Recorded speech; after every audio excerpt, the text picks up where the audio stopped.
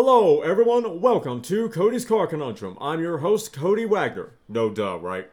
Here we discuss everything from car news, culture, movies, stories, games, interviews, events, and so much more.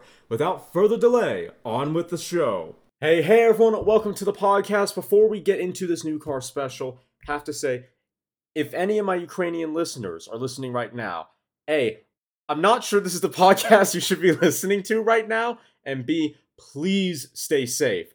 I saw a video this morning of a 4th gen fighter plane flying lower than I've ever seen a fighter plane fly before.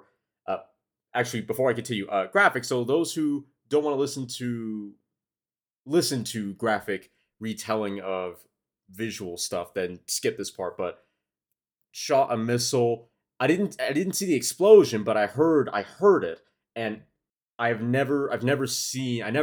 honestly never thought I'd see something like that in the modern era in probably most of my life. It really is unbelievable. So any of my Ukrainian listeners, and I know I've got a few, I've seen them on my Podbean statistics on the back end. I know I've got a few.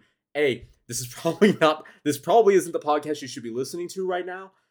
If you can find a podcast that's maybe about personal safety, it's maybe covering the news, that might be what you want to watch more. Especially go watch your actual news. That's going to be way more pertinent than this. A lot more pertinent than this. Please do stay safe. It's insane what Russia is putting you guys through. I never thought I'd see something like that in the modern era. I really never thought I would, which is probably naive, but it seemed like that kind of stuff was left in the past. Now, that's probably just due to my own ignorance. It was the closest thing I saw to atrocities like that was the whole Israel-Palestine conflict. And that was also unbelievable. Please do stay safe. If you're listening to this podcast through it, I'd say you got guts.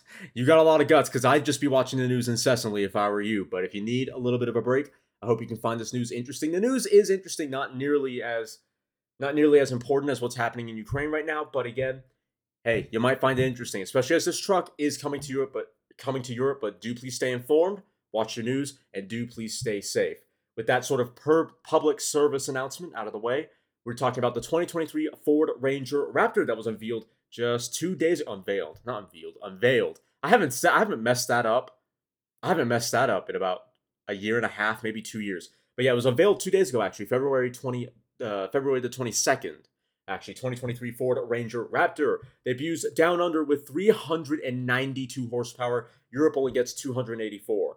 So, Ukrainians, you're part of Europe too. Unfortunately, you're only going to get 284 horsepower, but could be a lot worse. That should hopefully be enough to get the thing going. And then the next question is, well, what has actually caused that difference between 392 horsepower and 284 horsepower? Because if it's just like a tune thing, hey, you might be able to jump on the aftermarket, get that better tune, bam, 392 horsepower right at your disposal. But we'll see. Let's get into the article. Ford has just unveiled a new generation of the Ranger Raptor developed by Ford Performance as the flagship version of its mid-size pickup, offering the ultimate mixture of performance and off-road capability. The new Ranger, it is a Raptor, but the new Ranger Raptor, it's also a new Ranger. Okay, the new Ranger makes the third addition to the current Raptor family next to the larger F-150 Raptor and the Bronco Raptor. Today, we get a look at the European and Australian specification models, but a North American version has been confirmed as part of the 2023 Ranger family that will be introduced next year. Starting with the design, most will see the Raptor as either a beefed up Ranger coming right out of the gym, or a more sophisticated interpretation of its larger brother, the F-150 Raptor. The flared wheel arches, front and rear cover wider tracks and new 17-inch wheels shod in massive 32-inch all-terrain tires, while the ground clearance has been increased. It also gets bespoke bumpers with skid plates, aluminum side steps, a signature grille with Ford lettering, bonnet scoops, and Raptor stickers. Underbody protection has been enhanced with a larger front bash plate made of 2.3-inch thick, high-strength steel, plus extra shields for the engine and transfer case. Finally, twin-rated tow hooks on both ends will help with recovery in the unlikely event of getting stuck. Inside, Ford added a pair of sport seats inspired by poor timing. Inspired by jet fighters that offer greater support. Other unique touches include red stitching, heated premium leather steering wheel with magnesium paddles, and ambient lighting. You'll also find standard equipment features such as Matrix LED headlights, a 12.4-inch digital instrument cluster, and a huge 12-inch central touchscreen with Ford's Sync 4 infotainment and a 10-speaker B&O sound system. While the Raptor will still be available with its predecessor's bi-turbo 2-liter four-cylinder diesel in select markets, including Europe from next year, the highlight of the second generation is the new twin-turbo 3-liter EcoBoost V6 petrol engine, offering significantly improved performance. In European specification, the V6 produces a rather modest force displacement, 284 horsepower, or 212 kilowatts, or 288 PS, and 491 newton meters, or 362 pound-feet of torque, but is tuned to produce as much as 392 horsepower, or 292 kilowatts, or 397 PS, and 583 newton meters, or 430 pound-feet of torque in Australia. We asked Ford about the significant difference in power output between Europe and Australia, and they told us it has to do with the emissions-related market-specific tuning. Like other OEMs, we homologate to meet the stringent EU emission standards, a Ford spokesperson told CarScoops. The new Ranger Raptor with its V6 EcoBoost petrol engine is around 30% more performance than the current diesel. So, those in Europe, Ukrainians you included, obviously, may be able to get the Australian-specific tuning via aftermarket or tuning companies in your area. You might be able to do it. We'll have to wait and see when this truck comes out if anyone's going to step up to the plate, but at the very least, you might be able to get it to at least 320 to maybe 350 horsepower. You might not get the full 392, but 350 is way better than 284.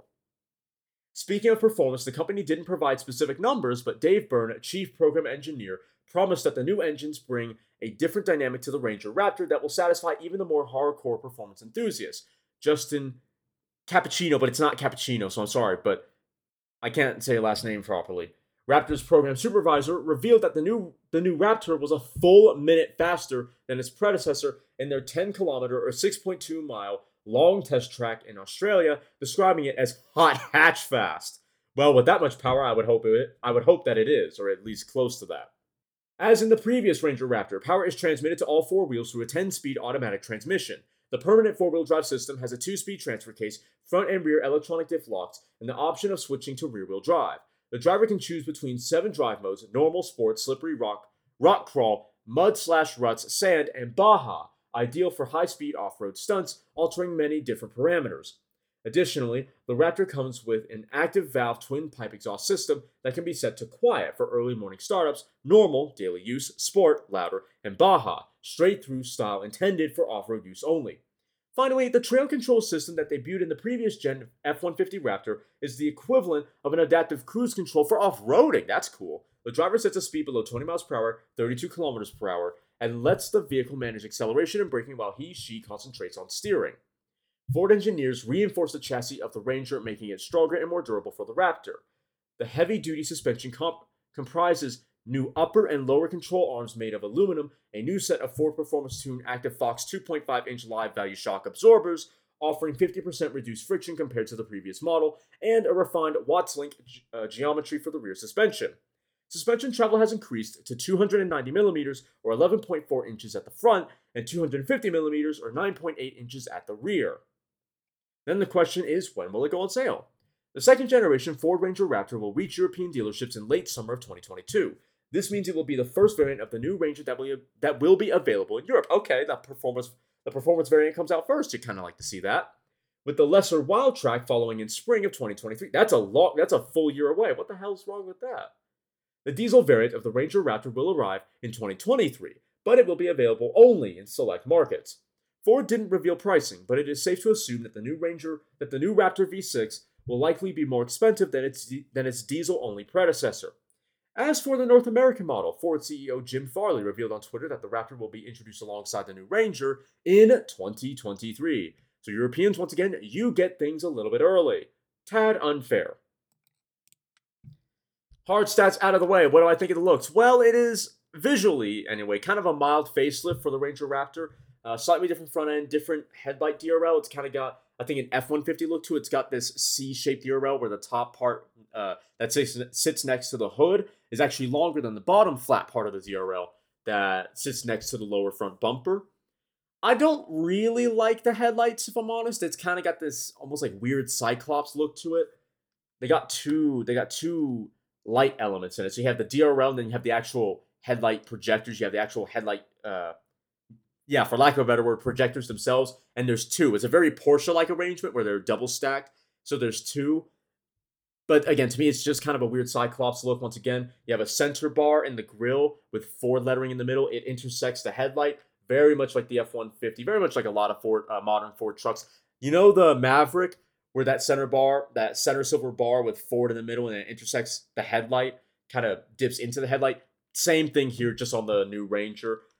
Yeah, I don't really like the new face. I actually prefer the old face. I think it looked better. This one, again, too much of a Cyclops. It looks a little bit too awkward. I don't mind so much that it looks like a Maverick. I don't mind that entirely. But yeah, I'm not quite a fan. The new face, the new upper part of the face, meh.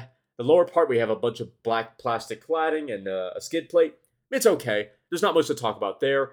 If we look at let's go to the rear. Actually, let's go to the rear. New taillights. Kind of interesting. They got a weird shape, maybe a weird, not bad, just kind of odd lighting signature. I'll have to wait and see what they look like when they're on. I don't know. I'm not really a fan. I don't really hate it, but I don't really like them either. I think I might have preferred the old taillights. If we look at the tailgate, you have Raptor. You have a Raptor badge with the Raptor font. You have a Ford. You have the Ford badge that sticks out quite a bit. Very, very, very common for Ford trucks. Then you have the indented Ranger text in the lower part of the tailgate. Again, very common. So it's pretty much more of the same, just with a few modernized bits here and there. So if you like the current Ranger Raptor, you may like the current one. That face might put you off, like it's putting me off though. So we'll have to wait and see. But largely, it's still the same Ranger Raptor that you know and love. What's interesting is there's this black avalanche-like bar that's on top of the bed that kind of outlines the rear window from the cab on the truck. Gives it a bit of a pre-runner look. I kind of like it, but it's also kind of weird. It extends almost the roof line of the truck. It's good in some angles, kind of awkward in a few others. I think I might have liked it with that. It would have given the truck a more traditional side profile, but it is what it is. Yeah, lower angle on the face is actually a lot better. It's when you're like standing height where it's just kind of weird, kind of awkward. Let me see if I can find an image with the lighting, with the rear lighting signature. Yeah, it's kind of strange. What truck? I think it's like the new Nissan Titan light signature, where it has this flat top, and then it's sort of like, you know, when you do a 5, you have from the top, you have the horizontal bit, the vertical bit that goes down, and then the upside down question mark. It's like they did half of a 5. That's what the taillights look like. You have one half of a 5 for the top. That's where the brake lights are. And then you have an inverted 5 on the bottom. That might just be a reflector. That just might be the entire lighting signature. But the brake light, once again, is half of a 5, and the half is the top half. So the vertical part, no, the horizontal part, the vertical part, and then just beginning the question mark circular quarter of it, but halfway cut off. So it's like a hook. It's really just a hook, honestly. And then you have another hook inverted. Kind of interesting. It does look a little bit better with the taillights on. It's still, I think it's just perhaps a bit needlessly, it's a bit busy looking. There's almost too much going on. It's a bit unnecessary. Your reverse lights are vertically oriented. They are below what I'm imagining is your amber turns. Right in the middle of the whole taillight unit. Not a bad thing. Yeah, so you have two inverted hooks. Or not inverted, but you have a normal hook and then an inverted hook. Or, in other words, the horizontal part of a 5, the vertical part, and then the round part of the 5. But cut off halfway, and then that same shape inverted. It's almost like it's like half of an hourglass, actually. That kind of Coke bottle design where it's pinched in the middle, exactly like that. And by half of an hourglass, I mean horizontally, not vertically. Because the two taillight units are facing each other, so if you put them side by side, it would be an entire hourglass. So if you stood an hourglass up vertically and then cut it down the center from vertical, not horizontal, from vertical, it's a half of an hourglass. That's what it is. Again, to me, it might be a little bit busy. At least once you can see all the amber turns, maybe the reflector and the reverse light part of the reverse light section of the taillight, it's busy, but in the dark, when you can't really see that, when it's just the hourglass, it actually looks really cool. I quite like it. But yeah, it's basically just an hourglass taillight. Or that's what the lighting signature is for the back. It's not the actual shape, because the shape is still Ranger taillight unit shaped, but the light signature, what would be a DRL if it was the front, again, hourglass. So front, I'm going to give a 6.7, maybe a 6.6. It's kind of, I guess it's kind of like a pug. Could be cute from a few angles, but once you know about all the health issues, it's like, nah, that's not so cute. This, not so cute. The rear, daytime, 6.7.